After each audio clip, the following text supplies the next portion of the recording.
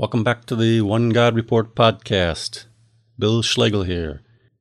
In this episode, we conclude a three-part interview with Dr. Andrew Perry.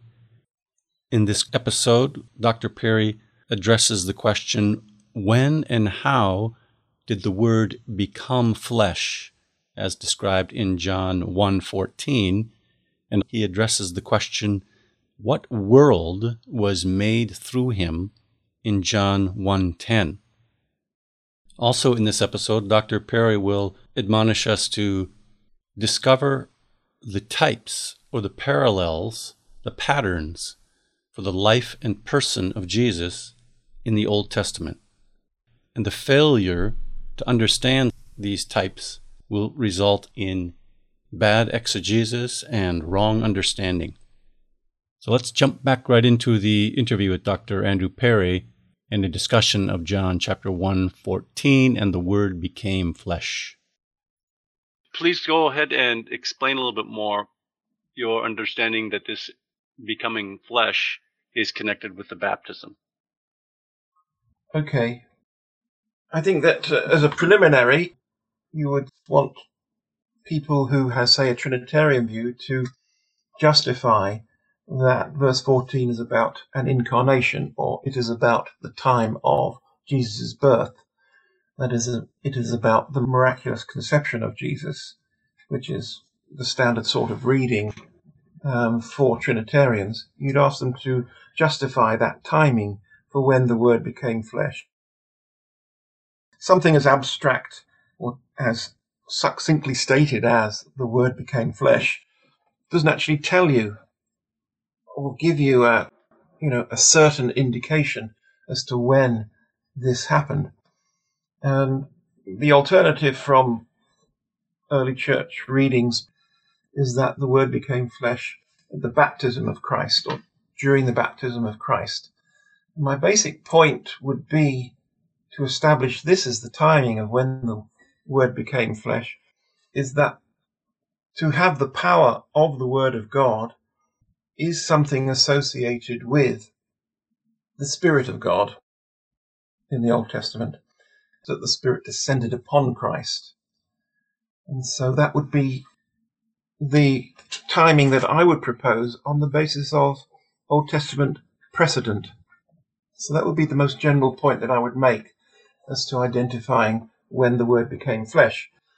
But, of course, it depends on reading egeneto as a became and an account of a happening rather than a statement of fact, which you prefer. I mean, there are lots of other points to be made. Okay, I still won't argue with the idea of a happening. I really actually agree with that, but with probably just a bit of a different nuance or understanding than you have. So one of the points you made, Andrew, that is against the incarnation idea, which as far as I understand too, this would be the typical, fair to say, more prominent biblical Unitarian view right now, is that there is some kind of a incarnation here of the abstract Word of God becoming a man at birth. If I'm not mistaken, that's probably the way they would be interpreted. Yeah. Well, it's such a jargon-filled way of expressing what's going on, isn't it? In verse 14, the very word incarnation. We don't know whether became flesh means incarnation. We don't have precedents for became flesh in Second Temple writings. We're dealing with something rather unique in the prologue here, aren't we? So we have to argue a case that we have an incarnation here. We even have to say, well, would it be an incarnation?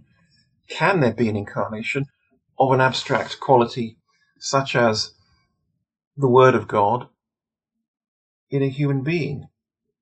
After all, God continues to speak. He continues to have power in his Word. And the whole point about the concept of the Word of God in Genesis is that it's not an attribute. It's an episodic thing. It's something that God says. As soon as he says something, his word exists. If he hasn't said that something, his word in that regard hasn't existed. Can I just ask you, explain for us a little bit more what you mean by episodic? Episodic means something that is passing, that it comes into being and then goes out of being. As I speak these words, they're coming into being and going out of being, and more words are following on. And these words have an effect or no effect, but God's words have an effect. And we have to remember that Genesis 1 is at the background of John's thinking, and he's seeing God speaking and it having an effect.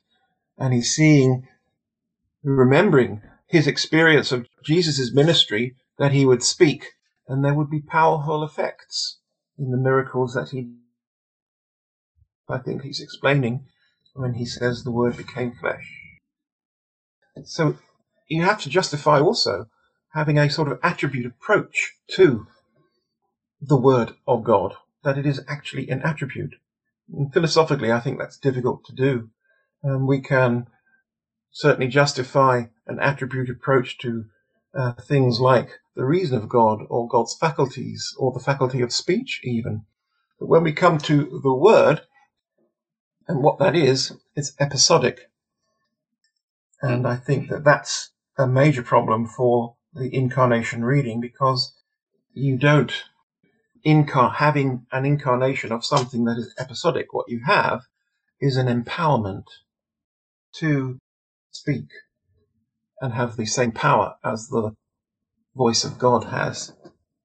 So rather than incarnation, I think empowerment is the correct way to read verse 14. That's interesting. And I will say that one of the advantages in understanding John 1:14 in the baptism context is that words are wind. Words are breath. Yeah. Words are spirit. Yeah. And the word is something that has come out. And you're right. The breath it's not something in my mind. It's an utterance. It's a word. It's not episodic. Yeah. By the word. Yeah. Right. It's not before. It's not a word until it comes out of my mouth. That's right. And I think that's a major problem for the incarnation reading.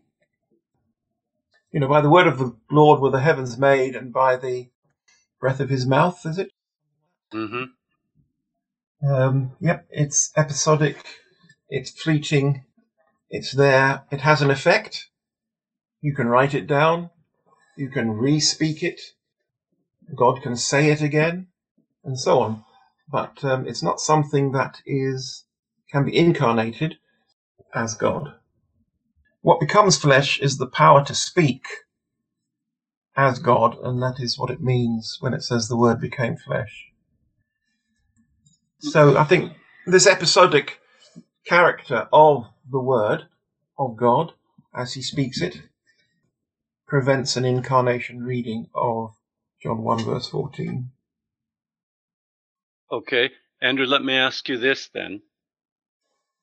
One of the points that you've made, and I think rightly so, that shows the incarnation interpretations of verse 14 to be unlikely is that there is no description of the birth of Jesus in this gospel. The writer is just totally silent about Jesus' birth. And if we expected verse 14 to mean that God became flesh, then that would be a topic that would be addressed. That we'd have here a description of how it was that God or one member of a Godhead became flesh. There's simply no description of the birth. And I think you're absolutely right about that. Can I also ask you then if the becoming flesh, the word becoming flesh in verse 14, is the baptism event? the Gospel of John doesn't really describe much about Jesus' baptism. It's really only a recollection of the baptism by John the Baptist in his testimony. This is in John 1:29 and following, where he's only recalling the baptism. This is after Jesus has been baptized, and he sees him again, and he says that I myself did not know him. This is verse 31 in John 1. But I first came baptizing with water that he might be revealed to Israel. Verse 32, John bore witness. I saw the Spirit descend as a dove from heaven, and it remained on him. I myself did not know him, but he who sent me to baptize with water said to me, he on whom you see the Spirit descend and remain, this is the one who baptizes with the Holy Spirit. I have seen and have borne witness that this is the Son of God. Yeah. Well, you have a very short description. You know, you don't have Jesus going to the Jordan and God speaking, and you do have John's recollection. But it seems to me if the author wanted to describe that this is the event in which the Word became flesh, it seems to be a scanty description post-baptism event. Is that a problem? Bigger problem as the first problem that you raised with the absence of the birth narratives for a standard incarnation reading, because they're certainly absent, but we at least have the mention of Jesus' baptism in this recollection of John the Baptist, a recollection which is introduced in verse 19 as his witness statement, and that word is the same word that we have in John 1 verse 6. John the Baptist, there was a man who came, he came for to be a witness. So this witness statement is tied into the prologue at that point, and therefore the fact that this witness statement does include John's identification of Jesus, that baptismal event, I think makes the baptism the only real candidate for the event of the Word becoming flesh. But you are correct to observe, verse 14 doesn't use baptismal language in any way, and therefore it's just an implied reading of verse 14, or it's something that you're bringing to verse 14. And I think that's fair enough, but there are quite a number of reasons that we can give for putting verse 14 into a baptismal context, not least of which is the reason that John's witness statement in verse 19 following includes a reference to Jesus' baptism and his realization of who Jesus was at the event of his baptism. That would be one reason for contextualizing verse 14 with the baptism of Christ. And the birth of Christ, as I said, is completely absent from the prologue and surrounding verse 14. No, so that is a problem for incarnation readings. I agree 100% on the incarnation. 1:14 doesn't have anything to do with the incarnation. Let me ask you, Andrew, why flesh? Why does the author use flesh here? Instead of, say, something like the Word became man, or or the Word was a man. All these things. Again, I think that John is combating ideas, and an idea that Jesus was more than a man. He only seemed to be a man. I think he's combating that with the choice of the flesh word. I think he's also making a statement, or he could be making a statement like Paul makes with regard to Jesus being born in the Davidic line and descended from David according to the flesh. I think he might be wanting to have that also in the mix. But both those things, I think, are somewhat different to saying, as we discussed earlier, that he's making a statement about human nature. I don't think it's a contrast, say, with the spirit in the flesh that Paul makes, or an association of the flesh with its sinful tendencies or anything like that. So that's how I would progress our understanding of flesh in John 1:14 against the background of those who said Jesus only appeared to be a man, and against the background of Jesus being born in the line of David according to the flesh. Okay, Andrew, anything else you want to say on verse 14? No, I'm okay. There's a couple other things I'd like to ask you. Can I have you comment on verse 10? What does it mean that the world was made through him? Because I know in the Trinitarian world, using the word not to mean the planet, but the civilization, this is understood to be the creation of the physical elements. And I think probably, too, in some of the biblical Unitarian streams, they interpret this as being creation. But how do you understand the statement there in verse 10? He was in the world, and the world came to be or was made through him, yet the world knew him not. Yeah. Well, whatever we say the world made through him means, or what the world refers to there, must be the same as what the world refers to in the last clause, and the world did not know him. So we're definitely talking about a society. It's certainly not the Genesis creation, because the world that did not know him isn't relevant to the Genesis creation. So in order to decide, well, what is the society here, you have two options. You can either say it's humankind, it's mankind in general, they did not know him, or you can be more specific and you can say, well, it is Israel, the people to whom he came, they did not know him. And the way that I would argue for it being Israel is firstly to go to verses that show, well, it was them that did not know him, and it was to them that Jesus was sent. He was sent to the lost sheep of the house of Israel. And so I think that what we need to ask ourselves is, how can we say that the world, this world, was made through Jesus? So that's the first point. Now, for those who say it's humankind, the question would become, well, how can humankind be made through Jesus? And then people might say, well, there's no way we can understand that. So that means that what we've been saying about verse 1 is completely wrong. It's not Jesus. It's the hypostasis that is the Word of God that created all things. So you find people come to verse 10 and they will argue back with regard to verse 1 and what verse 1 should mean.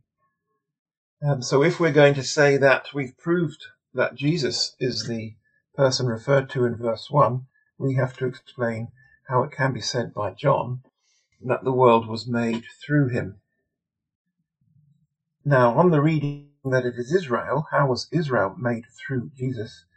The way we can understand this is to think in terms of typology and those in the Old Testament who represent Christ, who are types of Christ. And so I would say that Israel was made in the event of the Exodus through the work of the angel of the Lord.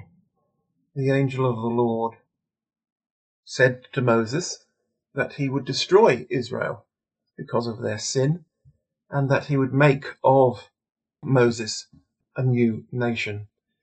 That tells us that the angel of the Lord had this understanding of what he was doing in the purpose of God, which was to make the people Israel. So we have a clear identification of who made the people of Israel in the event of the Exodus, and that it was the angel of the Lord. And therefore you might say, well, the angel of the Lord is not Jesus. And of course it's an old commentary view that the angel of the Lord in the Old Testament was Jesus. But my argument would be that the angel of the Lord wasn't Jesus, but the redemption of Israel from Egypt is a type of our redemption from the bondage of sin. And because the redemption of Israel from Egypt is a type of our redemption from the bondage of sin, this is what John is saying. The world of Israel was made through Jesus because the angel of the Lord brought them out of Egypt, and that is a type of our redemption from sin. I think it's fairly clear through a word study of the word world here in Greek is cosmos. And when we see the use of cosmos in the Gospel of John, it doesn't mean the physical planet. It doesn't mean the created universe, but it refers to society, as you've used the word society, civilization, and specifically to the people of Israel. Yeah, that's my reading of John's use of the term world. I mean, you have to identify who's using the word in John's Gospel. Is it the Pharisees? Is it the disciples? Is it Jesus? Is it the narrator? And when we look at Jesus' use of the term world, and it's a contrast that he sets up between those who are with him, his disciples, who are not of the world, and those who are against him, his opponents, who are of the world. Mm-hmm. And I think that's the essential point that restricts our understanding of the world in John 1:10 to the people that he came to. He came to his own, and his own received him not, as John goes on to say. But we then, as I say, have the problem, well, how can that world have been made through Jesus? Well, it's only made through Jesus in terms of the typology that we see in the work of the angel of the Lord, who redeemed Israel from the bondage of Egypt. And that's a type for our salvation, which of course is about the new creation, which of course is what the prologue of John is about. I think John 3:17 corroborates this understanding of the word world, where the writer says, "For God sent the Son into the world, not to condemn the world, but that the world might be saved through him." So you'd have a parallel between the world coming to be or being made through him to the world being saved through him. Fair enough? There may be a difference of reading there between us. I think you might be trying to read John 1:10 prospectively as a statement of what is going to be, whereas I am reading John 1 retrospectively as a statement of what was, and what was being a type of what will be. Okay. Speaking of types, Andrew, let me shift gears a little bit. Could you give us some examples of major types that you see in the prologue? And I think by extension, then that would continue into the gospel itself. That is parallel from the Old Testament that John is picking up on here, themes that he's picking up on that I think fair to say a Hebrew reader would be able to understand better perhaps than a Gentile Greek. It somewhat relates to who are the recipients, the original recipients of this letter, if they're Jews or Gentiles. But I think a Hebrew mind, someone more familiar with the Old Testament texts, would probably be able to recognize better the types and the parallels with the Old Testament. And I've appreciated some of the observations you've made in this way. Can you mention some of these types that you see? You just mentioned one here, but others in the prologue? Well, so far in this talk, this conversation, we've mentioned the Moses type in relation to verse 1. and the mediatorial aspect of Moses' work, and how that is a type of Jesus' mediatorship. One that we haven't mentioned so far would be identification of Jesus as the true light, and the word true is used by John generally to indicate a type, such as the true vine. So we would identify Jesus there as the antitype to the angel of the Lord, because the angel of the Lord was the one who led Israel through the wilderness from Egypt by being a pillar of fire, or being a light to Israel through the wilderness. So I would identify a type there as well. I think that there are echoes of Abraham and Isaac in the emphasis in the prologue on Jesus being begotten of the Father. Abraham is a type of God the Father in relation to Isaac as they go to Moriah to make the sacrifice, and that's certainly present in John chapter 17. And also I think it's alluded to here in the prologue in the talk of Jesus being in the bosom of the Father and Jesus being the only begotten Son. I think this is bringing in Abraham and Isaac typology to the prologue. So those would be the examples that are more clear in the prologue, and I think they show that John is writing typology a lot of the time, and because he's learnt this from Jesus, because Jesus said that the scriptures spoke of him. And I don't think he's just referring to famous single verse prophecies like the one that refers to Jesus being born in Bethlehem, or there being a son born unto us, and so on. He's referring to the Old Testament stories and the details in those Old Testament stories where we can see types of Jesus. And there are many books on these types, generally older books, such as Christ in all the Scriptures, or A Study of the Types. These are two titles that come to mind. So we're not saying anything controversial. All we're doing, really, is being more sensitive to the writer's use of typology. We're not just looking for big words that signal a type, such as the word manna, say, in John chapter 6, but we're looking for small words that indicate there's a type, or an Old Testament incident that lies behind the choice of that word. So when we talked about Moses in verse 1, of course it was the unusual Greek phrase pros ton theon that sent us back into the Old Testament to look for the equivalent in the Hebrew, but represented to some extent in the Septuagint, of pros ton theon. And we found Moses as the leading person. And of course Moses is a very significant figure. Jesus is the prophet like unto Moses, and therefore the connection is fairly easy to establish between Moses and Jesus, with Moses as the type. So it's little words like pros, ton, and theon, rather than sort of theme or topic words that often show us the typological background to John's language. And I think this is a mistake of commentary exegesis, which is to not be sensitive to this use of small words, and to restrict typology to the big topic words like manna. Excellent.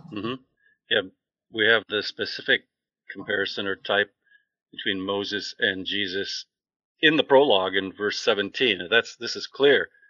The Torah was given through Moses, thankfully, and grace and truth came through Jesus Christ. So there's a direct comparison. And I think, Andrew, it's another evidence that the prologue is not a direct reference to the Genesis creation. But once we see the type or the parallel, we can understand that's why he's using the language he is to describe this new event, this new episode in Jesus. And it's not only Genesis 1 that is a type for the author in introducing Jesus, but we have Genesis 22 with Abraham and Isaac, this unique son. I would probably argue, we don't have to now, but the idea of a unique son. But he's definitely making a comparison or using the type of Abraham taking his unique son, his Ben Yechidcha, your unique son, whom you love, in Genesis 22. So these additional types in the prologue are evidence that the Genesis creation account is being echoed here and not directly referred to. Yeah, I would agree. The only last point I would make about typology is that reading the prologue with an eye for the use of types is just an illustration or an example of what we have to do with all the New Testament passages which are used in debate about the pre-existence of Christ and the deity of Christ. And generally speaking, the reason why people see the deity of Christ or the pre-existence of Christ in these passages, all of which are fairly well known, is because they're not reading those passages on typology.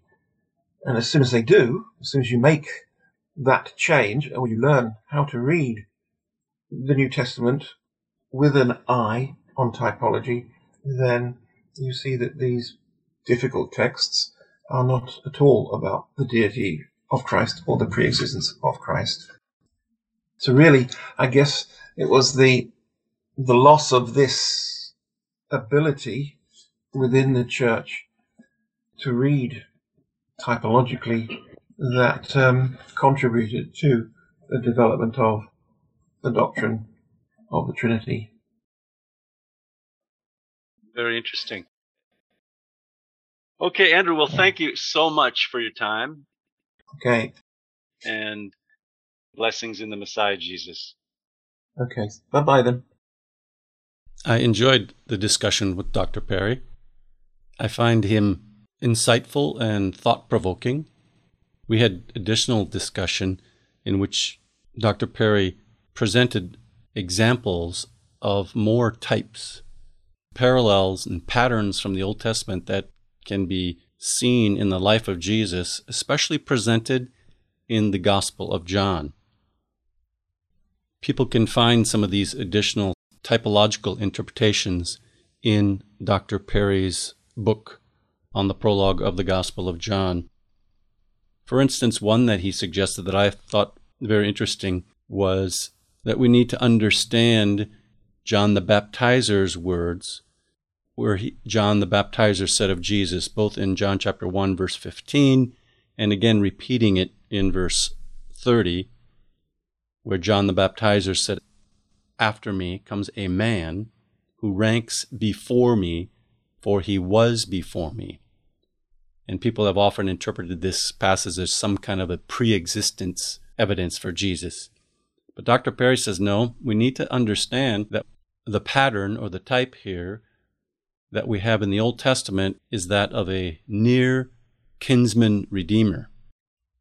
And that John the Baptizer recognizes that Jesus is before him in position as the kinsman redeemer. Doesn't have anything to do with time in that sense.